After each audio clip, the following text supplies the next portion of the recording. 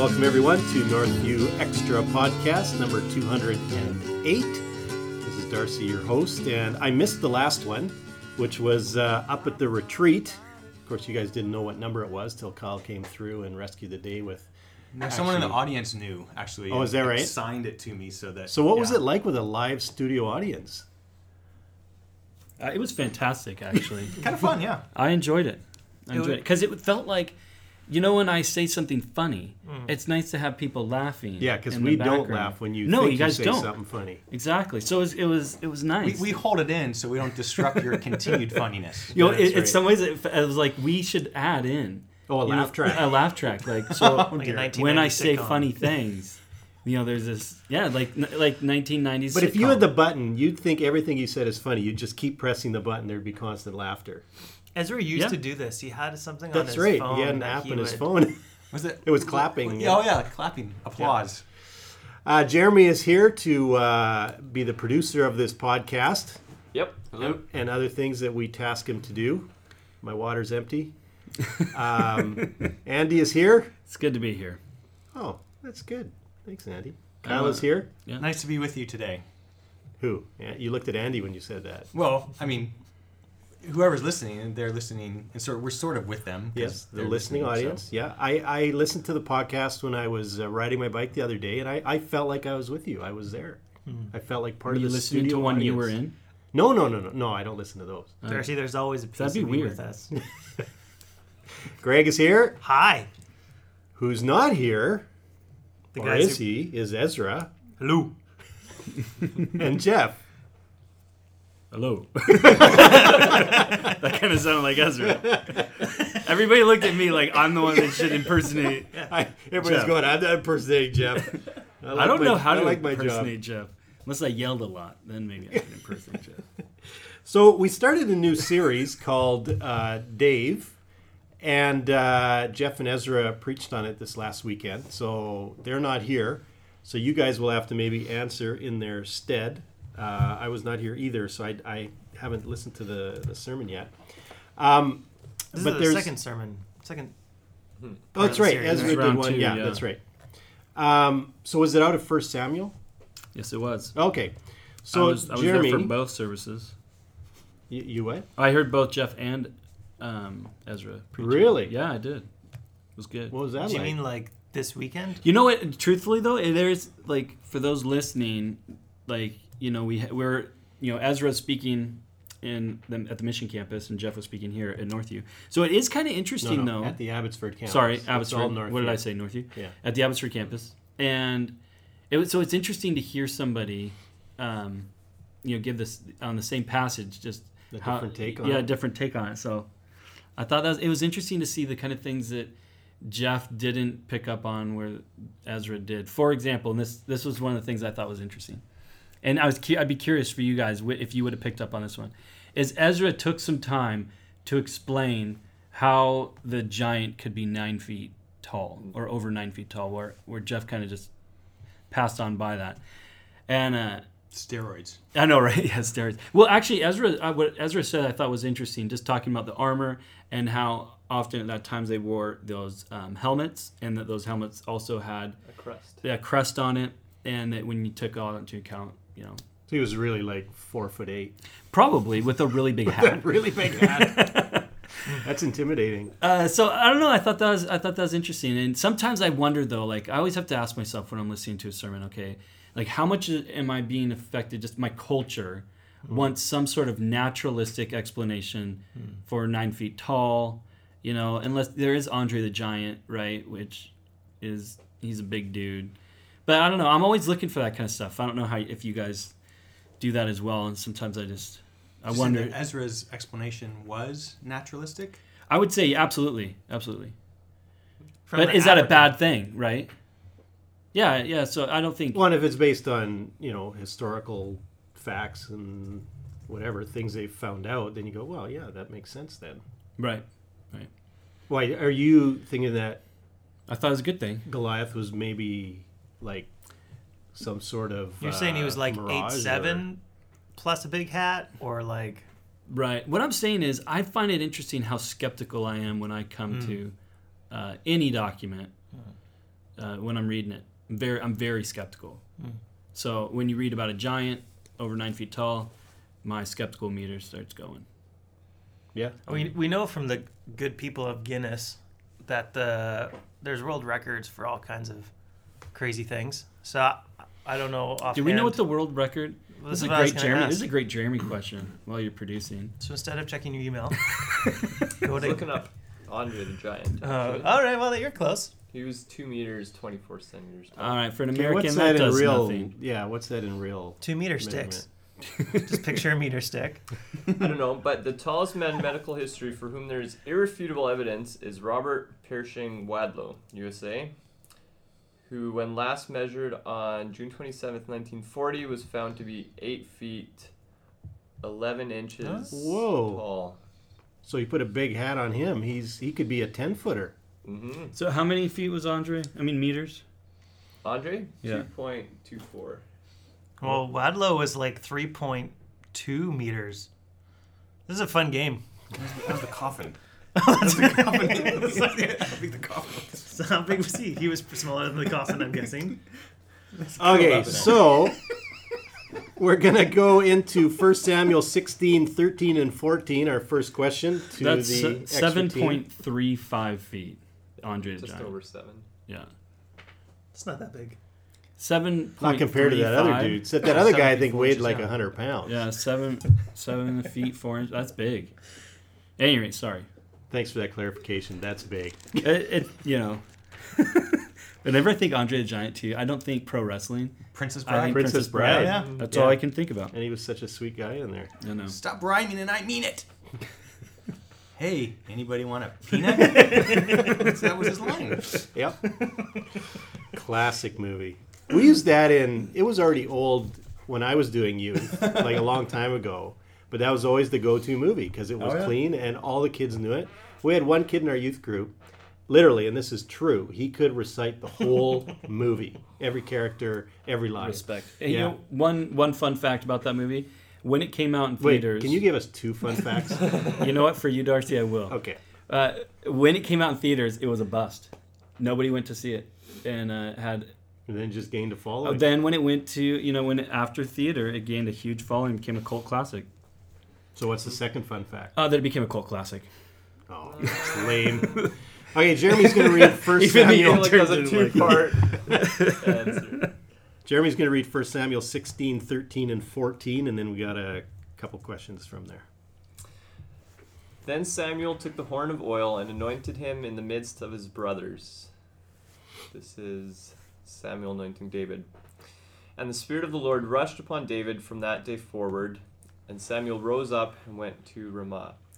Now the Spirit of the Lord departed from Saul, and a harmful spirit from the Lord tormented him. So the question is, it says, I was reading through 1 Samuel, and I was wondering about 16:13, where it says, from that day on the Spirit of the Lord came upon David in power. Is a slight different translation than Jeremy read. And 16:14, why did the Spirit of the Lord leave Saul, and why would the Lord send an evil spirit to torment him? Any ideas?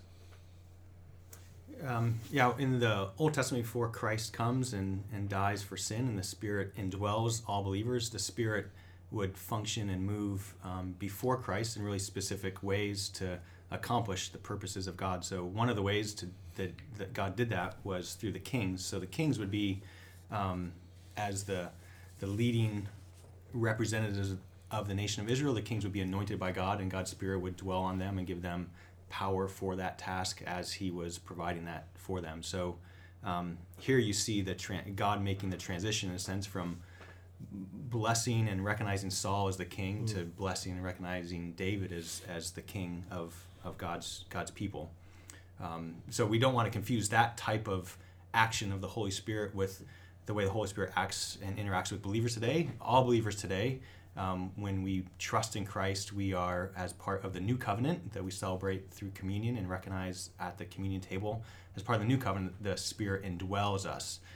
In the Old Covenant, in the Old Testament, the Spirit will empower and be upon people for specific tasks. But today, the Spirit indwells all believers to allow us to know the wonders of knowing God, the the power to follow him and to obey his commands.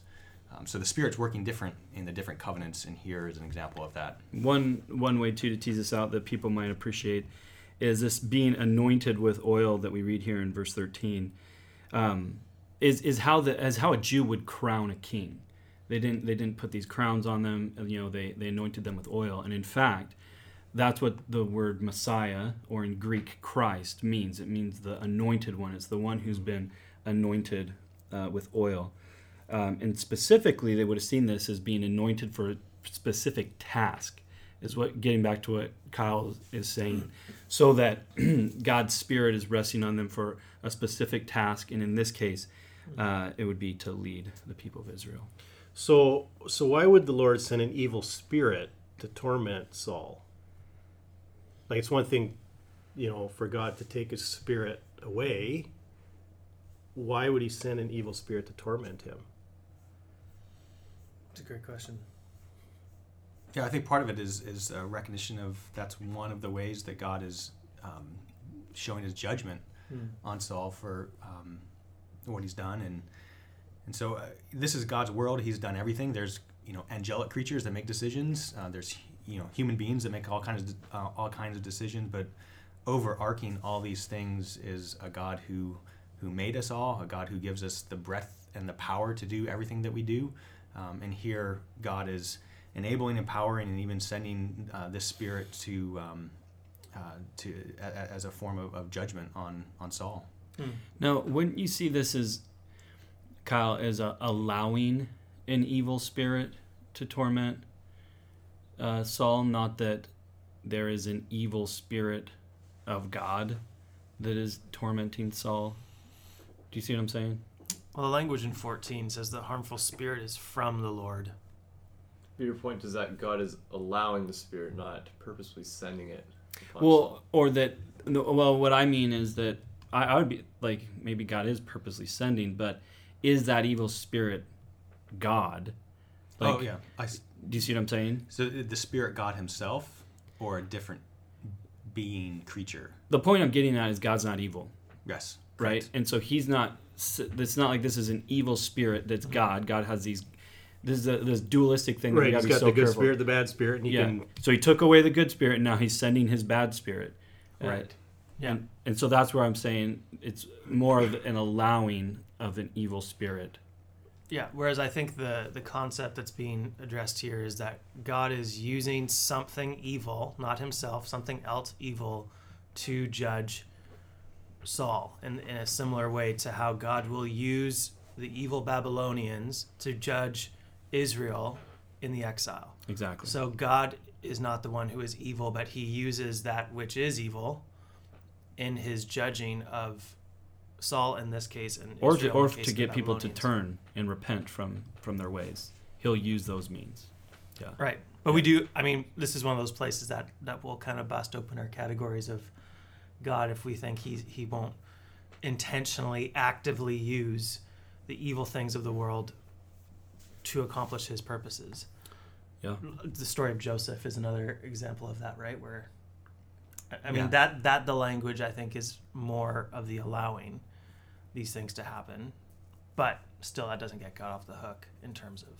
Yeah, my thing wouldn't be to try to get God off the hook, but to make a distinction between God being good Yep. and not that there's this duality in God that's Yeah. both good and evil. No, that's a good point. So even though Saul had the Spirit of the Lord on him, before God took it away, he was still doing some things that were not in alignment with what God would want.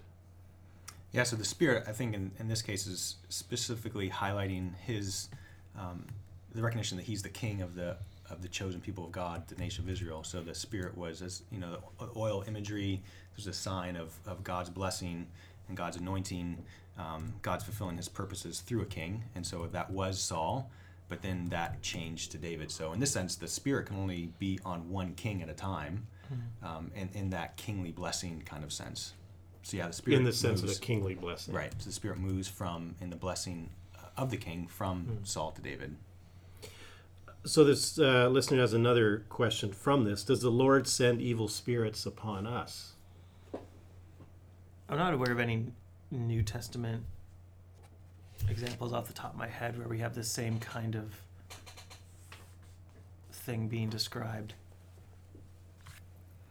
Yeah, I mean, if you look at the ultimate culmination of lots of these questions, if you look at the crucifixion of Christ, so God uses the evil that, the selfishness and greed in Judas.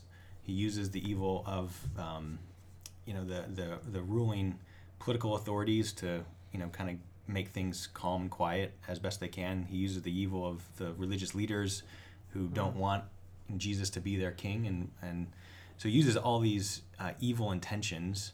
And Peter, as he reflects on this in Acts 2, he says, God, this is part of God's foreordained plan, was to use the desires of wicked men in order to accomplish these things. So God's sending an evil. Greater is He who is in you. Here in the New Testament, if we have the Spirit indwelling us in a special way, in a unique way, that in a way that even neither David nor Saul had back in the Old Covenant, the way that the Spirit indwells us as part of the New Covenant is unique and special. So greater is He who is in you, in the Holy Spirit, than he who is in the world. So we have the Spirit in us now, the Holy Spirit in us. So we have a unique weapon, partner in the battle of evil presently. Right. Good. Well, you said foreordained, I believe, and I wish I had a bell here I could ring, because that's the secret word for today. Because there's a question about foreknowledge and predestination that comes in from another listener. What is foreknowledge, and how does it compare to predestination? Is it the same thing? And what are some biblical examples that God does not select a few to enter heaven, but rather we choose Him or not? And how can we know that He has chosen us if predestination is the case? So There's a lot of questions in there. Yeah, let's start with... It's pretty heavy. So starting with what is foreknowledge, and how does it compare to predestination? So to start, foreknowledge is God's knowledge of the future, so that God knows all things, and He even knows what will happen in the future. And the question then becomes, if God knows everything and He knows what I'll do in the future, am I free to do otherwise? And then the question comes, well, what level of freedom do I have in light of God's foreknowledge? Now, the question, the person that wrote in, I believe they asked, is there a difference between foreknowledge and predestination? Is that the second question? Well, it's part of the first question. Can we add in a piece of the foreknowledge bit, though, too? I agree that God knows the future, but I think to do justice to the biblical terminology of foreknowledge, we'd have to include this relational element, the fact that Jesus was foreknown is more than just the Father knowing ahead of time what Jesus would do in His ministry, but there's this sense of relationship, and the fact that the word know, to know, is in the Bible regularly used for an intimacy. So, yeah, we would say there's two, the knowing of facts, but knowing experientially as well. Right, and so it isn't just the ability to know what will happen, it's also this... I think of it as there's an investment in the person already. There's this relational aspect already at play prior to anything actually occurring. So yeah, I don't want to just stay purely in the realm of God will know the events that will happen in the future. Mm-hmm. Makes sense. But the second question was... Is there a difference between foreknowledge and predestination? And I would say yes. I'm curious, Kyle, what you would say here, but I'd say yes, absolutely. There's a difference between God's foreknowledge and predestination. And on the one hand, God's foreknowledge is His factual and experiential knowledge of all things, whereas predestination is God's purposeful choosing of individuals for salvation. So, or it doesn't necessarily need to just be for salvation; it could be for a specific task. So I would, here's my first stab at a response, and Kyle can come in and back clean up and correct me where I needed. I think that foreknowledge and predestination are different activities, and yet foreknowledge and predestination are never, they don't happen to different people. It's the same group of people. So Paul in Romans 8, when he talks about the people who will be saved, he says that those who are those whom God foreknew, he also predestined. And then he talks about how they're justified and they're glorified. And so, or they're called and justified and glorified. So they're different in their activity in terms of, I think they're distinct. They're not they're not two words for the exact same thing. And yet it's not the case then that some are foreknown and yet not predestined. I think we'd want to keep those together. Yeah, I think that's helpful. And in the midst of all this, there are two big things we want to keep in mind all the time. One is that God is sovereign, and second, that people are responsible and that we make choices, we make decisions, we are involved in this. So God is not taken by surprise. He's sovereign in what he does and what he's planned. And neither are we simply robots or, just random accidents of the universe. We are, people who have God's image, and we have a will, and we make decisions. That passage I referenced in Acts 2, I think actually can help here bring some of these things together. So Peter, right at Pentecost, he's preaching in Israel. He says, "Men of Israel, listen to these words. This Jesus, the Nazarene, was a man pointed out to you by God with miracles, wonders, and signs that God did among you through him, just as you yourselves know." So they're looking at Christ's ministry, and they're like, you guys were there. You saw him feed the 5,000. You saw him heal people. You saw all these amazing things that he did. He's been crucified. He's been resurrected. The Spirit has now come. And so Peter continues. Though he was delivered up according to God's determined plan and foreknowledge, so this is intentional on God's part, it's a determined plan. He has knowledge ahead of time. He's relationally, intentionally connected with this. So what did God do? He used lawless people to nail him to a cross and kill him. So God's plan was to use the ill will of Judas and the Roman rulers and the religious rulers at the time in order to accomplish this task. Then verse 24 of Acts 2, Peter says, God raised Jesus up, ending the pains of death because it was not possible for him to be held by it. So, God uses people's desires and wills, so we do make choices, and we should make good choices, but he is sovereign over all these things as well. And these are hard things to wrestle with, to grapple with. These are big picture issues. One really helpful sermon by Tim Keller is called "Does God Control Everything?" And it's a really good analysis of trying to look at both God's sovereignty and our responsible choices that we do make from our own wills, and try to look at these and wrestle with these and bring these into the proper perspective and tension that they do have. I think this is a good point, because some people would say, well, if God knows the future, if he knows all things, well, he knows what I'll do, then I can't, and if I can't do otherwise, well, then how can I be held responsible for what I've done? It seems as though it's just determined. It becomes very deterministic, and you seem to have very little control over the future, although that's where things get weird, but you chose it. And so the question then becomes, and Kyle was saying, well, you're responsible, you do have a will, and you are held responsible for what you've done.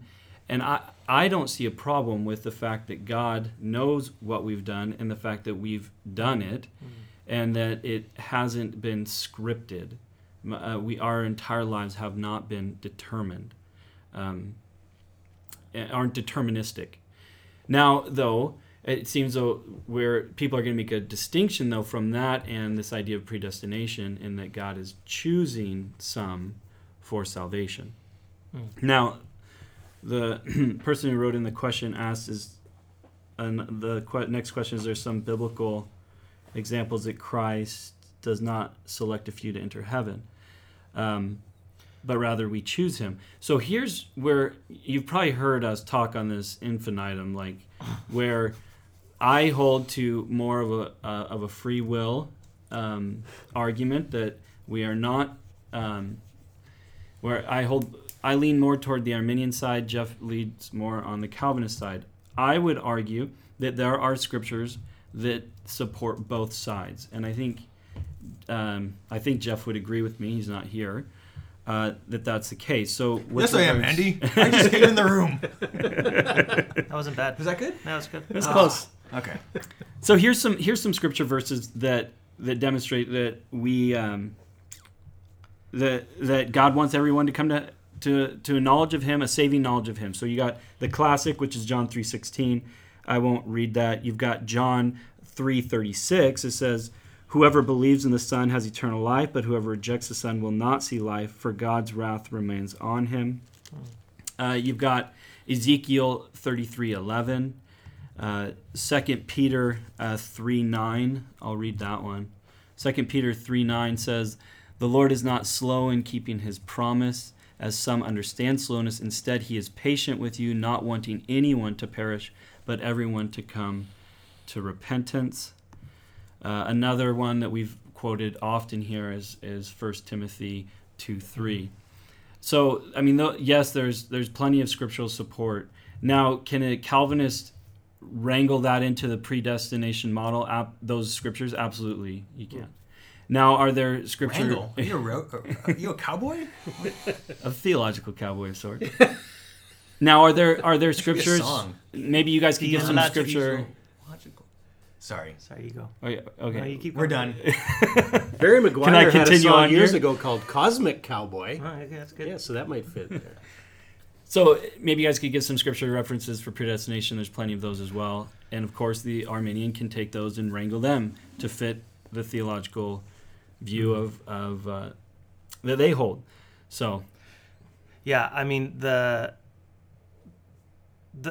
so I can give some verses, but before I give an example, I think the question, I feel like the question is leading a little bit in the sense that we can't put one of these categories over and above the other as more as better than the other one. We can't say that our choice and our responsibility to choose is more important than God's choosing who will be saved, and we can't say that God's choosing who will be saved overrides then our legitimate choice and the responsibility of that. So I feel like there's always that tension of, depending on where someone leans, they want to balance up the scriptures to say, see, look, the Bible teaches this, so clearly this is more important.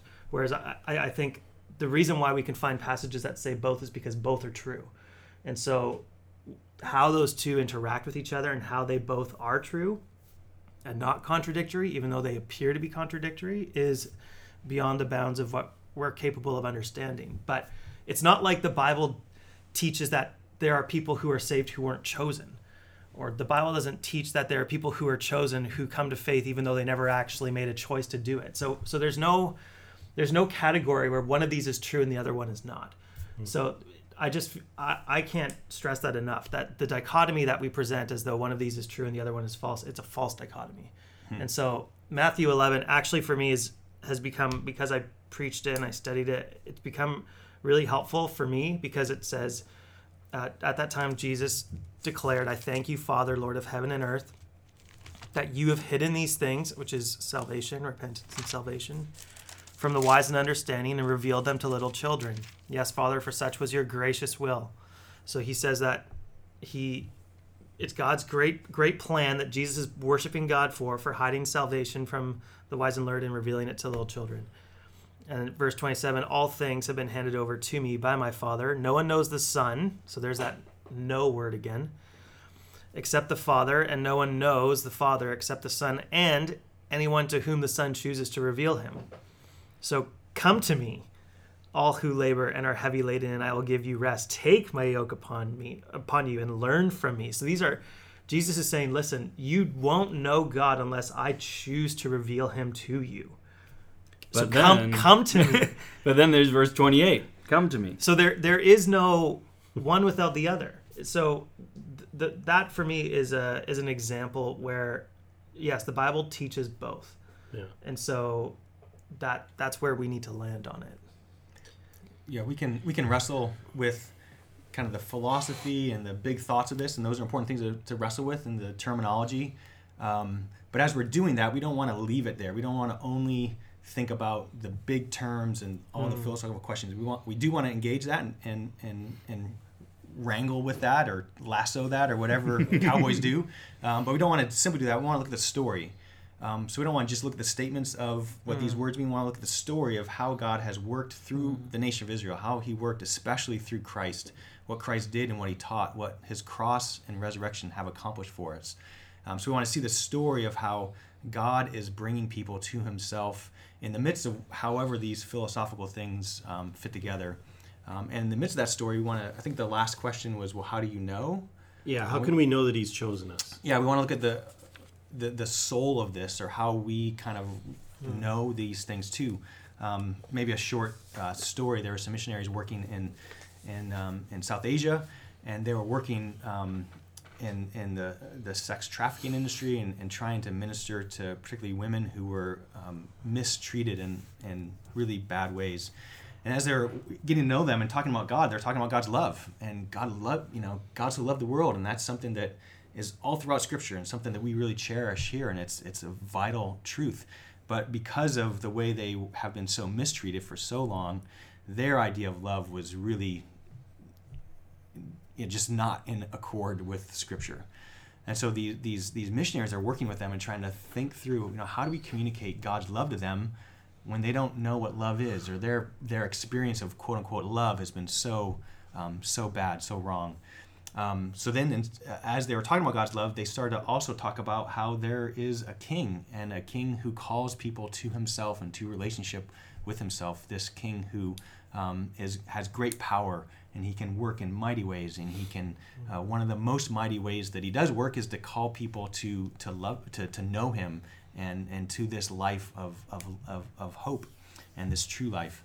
So as they started to talk about this king who chooses and decides these things, that really connected with these women because of their background. And they asked that question, well, how do we know then if we've been called? And they said, well, as we talk about this king, and as we look at King Jesus and what he has done on earth and what he's taught here in the Word, and how all the Scripture points to him, as you read this, as you hear this, as you engage with this, what's going on in your heart? Is this a kind of a king that you want to know? And if that's happening in your heart, then there's a good chance that he's calling you. That's how he calls you, is because he's changing your own desires and your own affections to actually want to know him more and want to follow him more closely. So, these women were not wrestling with the great metaphysical questions of sovereignty and free will, but they were looking for a king who could call them to true life and true love. So, so then really clearly then, how would you say that they know that they've been chosen? They know they've been chosen by how they're responding to the come follow me. And as they see him, they see this Jesus who teaches confusing things and hard things sometimes, but they see this Jesus who is so tender and so concerned with individuals. As they see this Jesus, and as they look at what he's done in his ministry, what he did on the cross, what he guarantees because of his resurrection, as they look at this Jesus and they're drawn to him, that's one way that they know that they've been chosen, is because their hearts are changed. One of the things that's been helpful for me, and just to pick up on this Matthew 11 passage, this call to discipleship, really verse 28, this is really common language for a rabbi to talk like this. And so what does the word rabbi mean? Well, it means teacher. And so then if you're somebody that follows after a teacher, what does that make you? It makes you a student. And that's exactly how they understood discipleship. A disciple was a student. And that's exactly how Matthew ends, right? Matthew 28. Go and make disciples. Go and make students of all nations. And that I want to be a student of Jesus Christ, and that those people who follow after him and seek to humble themselves under his teaching, right? To find salvation in him, to find forgiveness in him, but then continue on in that relationship, in this attitude of humility, in that they are seeking to learn from him what it means to truly live. That to me is a disciple. That's somebody who's following. Now here, let me just say something quick for listeners that have been listening to us talk on this for a while. I'll never forget once when I was working with apologetics.com, half of those guys were Calvinists, half were Arminian, and one day we had this idea that we were going to have this debate, and we were going to debate it out and duke it out. We were going to figure out, is Calvinism right or Arminianism right? And we're gonna get this all figured out. And at first I was like, yeah, let's do that. Let's have that debate. Because you'll probably notice on the podcast I don't really argue very hard for Arminianism. And there's a reason. And the reason is I just don't care a whole lot about the topic, which might surprise some people. That's why when Jeff pushes on me or whatever, I just don't have a whole lot to push back, because after that, during that apologetics.com days when I was working with them in LA, I began to realize that when you preach the gospel, that the Calvinist has to preach the gospel the same way that the Arminian has to preach the gospel.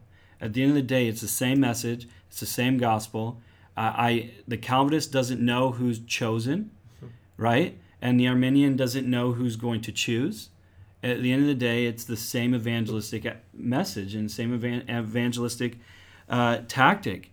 And so I began to realize that although that you might have your camp and it might find it interesting and helpful, at the end of the day, it doesn't matter a whole lot.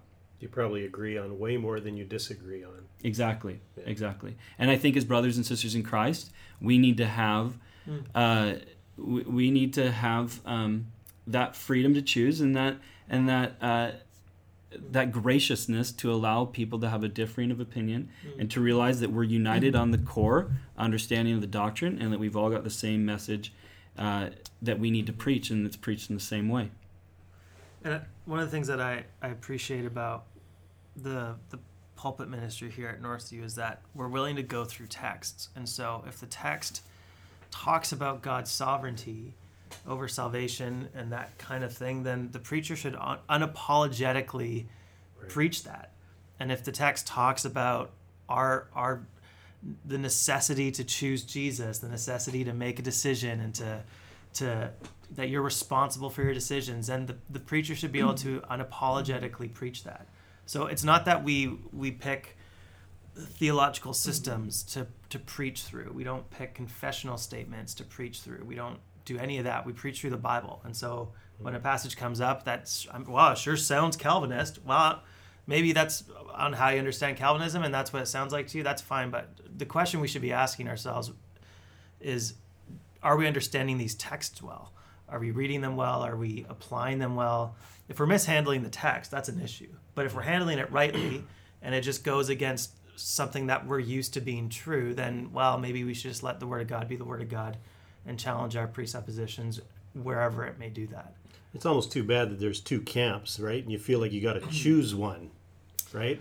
And that's where all the debate comes in then. And if we didn't have those choices, we would look at it and go, wow, this is really interesting. How does God work this together? So is it really necessary to have both camps? Could we not find a middle ground, since it's kind of two different emphasis that are being placed? People have tried to find middle ground. Norm Geisler wrote a book called Chosen But Free. Just got ripped. Yeah, and he tries to find this middle ground. And I honestly, I just think at the end of the day, it's just a matter of brothers and sisters in Christ being gracious to one another and allowing for differing of opinion. Yeah. So we're all cowboys and cowgirls with the lasso of the gospel, trying to pull people into the kingdom with God's truth. Thanks for using that cowboy analogy. You know, if Daryl doesn't at the end of this podcast put on Cosmic Cowboy by Barry McGuire, I'm going to be very disappointed.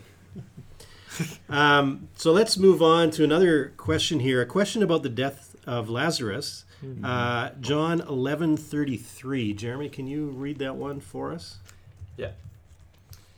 When Jesus saw her weeping, and the Jews who had come with her also weeping, he was deeply moved in his spirit and greatly troubled. So if Jesus knows the great joy that awaits us in the afterlife, then why is he so sad about the death of Lazarus? That's a great question. And I'm curious how you guys understand that, but I don't understand that to be that Jesus is sad that Lazarus has died. What I understand there is when I read that, I see that he's sad at their unbelief, how weak their faith is. Really? Interesting. Yeah, I mean, Jesus still has emotion.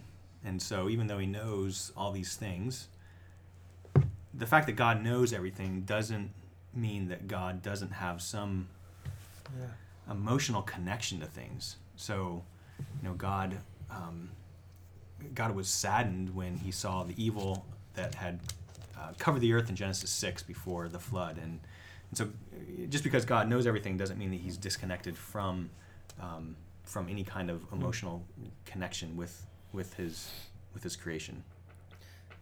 Yeah, I think that, just to kind of piggyback on what Kyle was saying, I think the fact that Jesus is weeping shows that God hates death. Yeah. Like there's a reason why Jesus rose from the dead, is that death ought not be, and one day will not be.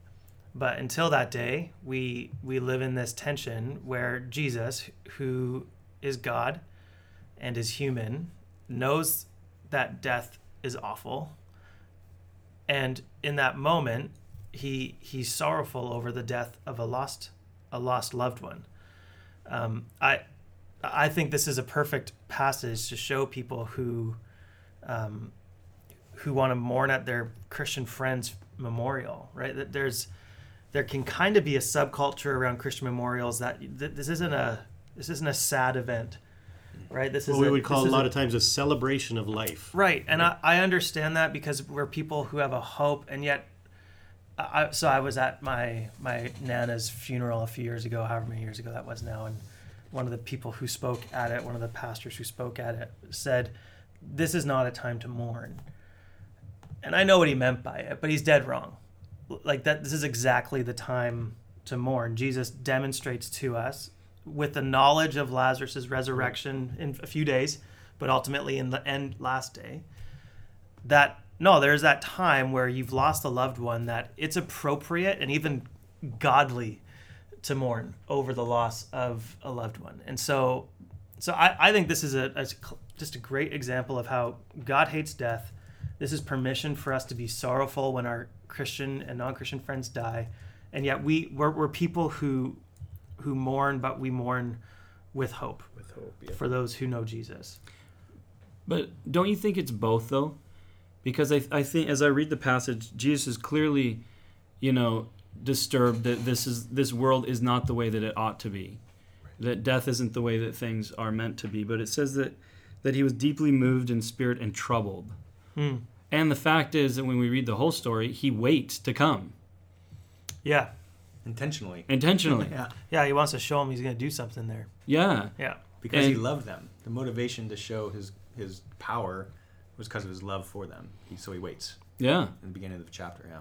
And so it seems to me that there's two things going on here. One, he's deeply troubled because death shouldn't be there. But two, he's deeply troubled by their faith. Yep. I agree with you in the greatly troubled thing. I just think when it talks about Jesus weeping, that's right after he's gone and he's asked where they laid him, and they said, "Okay, come and see," and then Jesus weeps. Yeah. So I think there again, it's both. Both. Jesus is troubled at their faithlessness. He's troubled that death exists, and he's weeping over the fact that Lazarus is dead. Yeah, Paul has this phrase in 2 Corinthians where he says he's sorrowful, yet always rejoicing. And so as Christians, I think we're not only one. Paul was a guy that had great joy. Philippians, he talks about joy, but it's not just kind of a surface, happy, clappy joy kind of thing. It's a deep joy. He's in prison, but he has a joy because he knows God. But he's also sorrowful because he sees the wreck that sin has made in the world around him and in even himself. So Paul has a way to show how, I think we as Christians can learn about this or can improve in this. We can be both sorrowful and always rejoicing. And those things can go hand in hand. It reminds me of that song, "Everyone wants to go to heaven, but no one wants to die." David Crowder. Now, did he come up with that, or isn't that an older song that he, or is that? I wonder if that's. I don't know. Probably it's from a Larry Norman song, I'm sure. let's give it to Crowder. Let's just give it to him. Give it to Larry. But I think that's a great line. Though, sorry, I was just reading through the passage a little bit, and if you read verse 24, Martha replies to Jesus, "I know that he will rise again in the resurrection on the last day." So, question for you, Andy. Mm-hmm. It seems like Martha and I think Mary, they both know that that Lazarus will rise again. They do have this faith.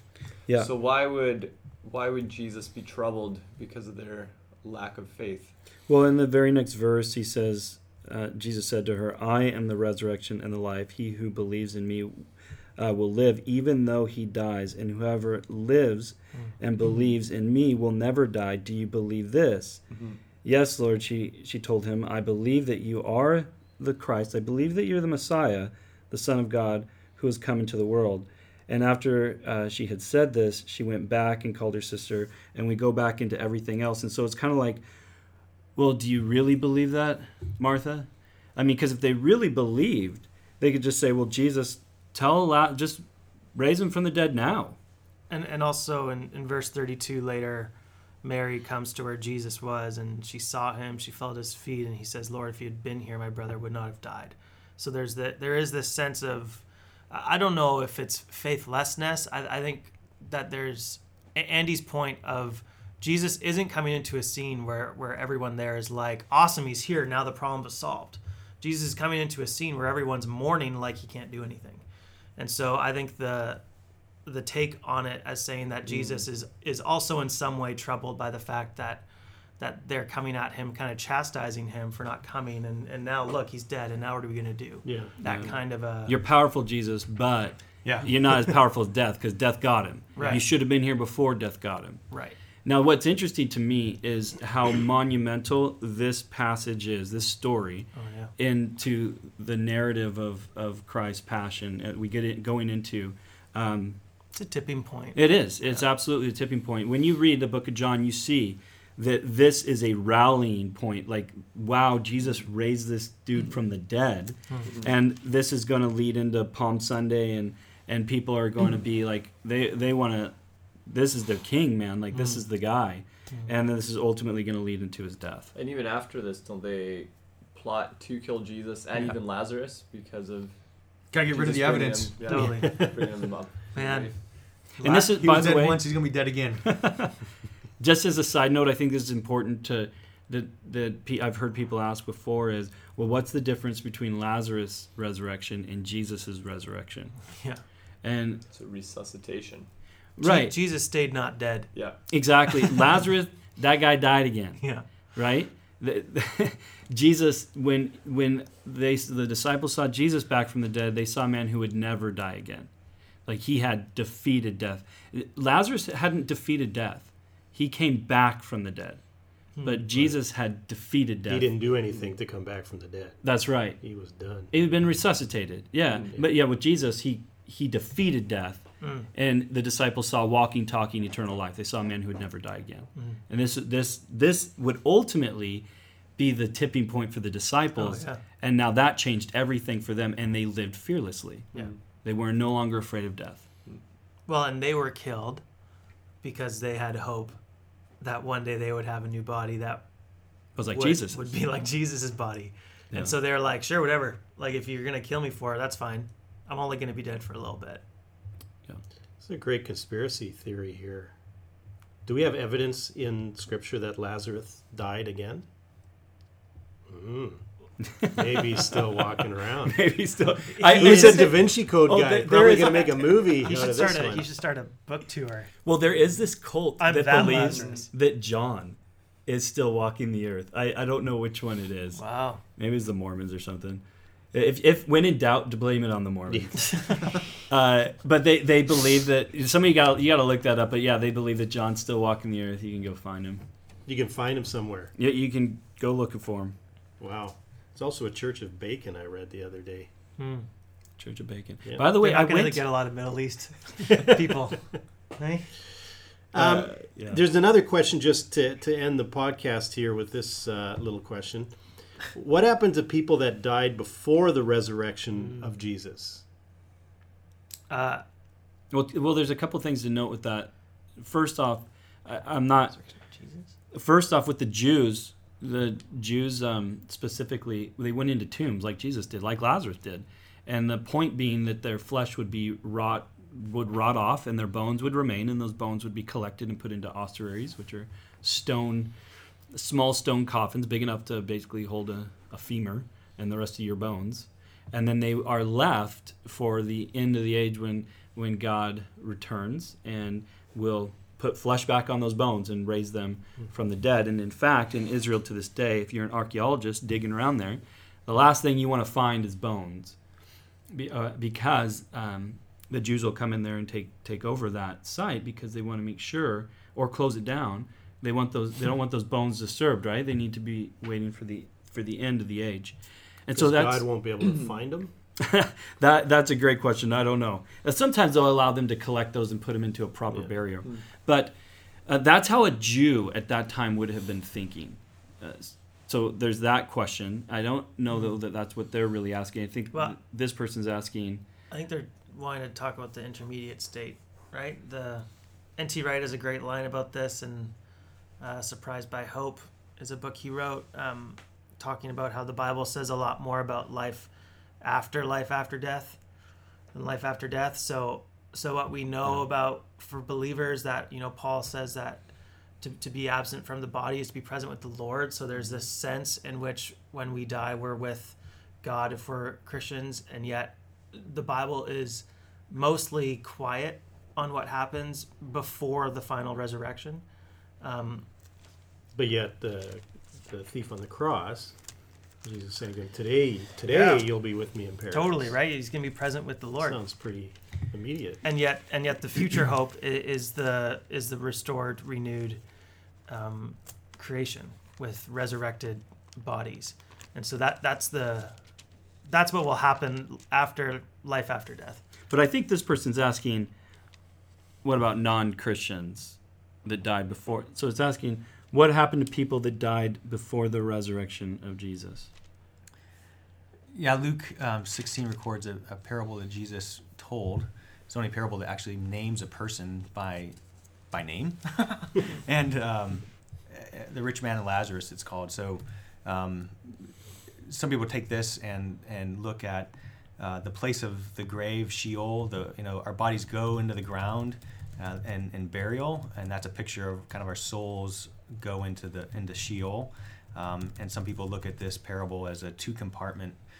Sheol has basically two compartments: one for the righteous, those who have trusted and known and tried to serve God, and one for the unrighteous. So in this parable, the rich man in Luke 16, it's one of the unrighteous because he hoarded his wealth and didn't trust God, didn't believe Moses and the prophets. So some people look at pre-Jesus, pre-resurrection people being in kind of these two compartments. One's called Abraham's bosom, a place of blessing for the faithful, and the other a place actually of torment. So then when Christ defeats death, now we are absent from the body and present from the Lord. As Darcy, as you said, the thief on the cross, Jesus says, today you will be with me in paradise. So I know he died physically. His body was, disposed of, his physical body, but his soul continued on. And because he had faith in God, faith in Christ, he was with God in paradise that day.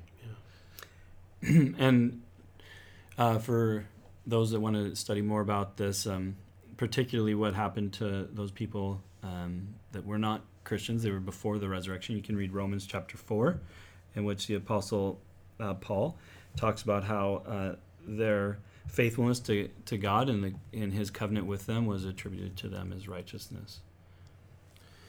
Good. Well, thank you so much for listening to our podcast. If you do have any questions that you would like us to talk about here, you can send them to extra@northview.org. And Greg, let's give you the final word on anything. Anything? Yeah, you get the final word. As Barry Maguire singing "Cosmic Cowboy" takes us out, what do you want to leave everybody with? What are they going to remember through this next week till Greg's we're back? got nothing. You know what? I don't. Really? You should probably, you know what you should do is you should go to either the Abbotsford or Mission campus and come and worship Jesus with us this weekend. That's a pretty safe one. Yeah.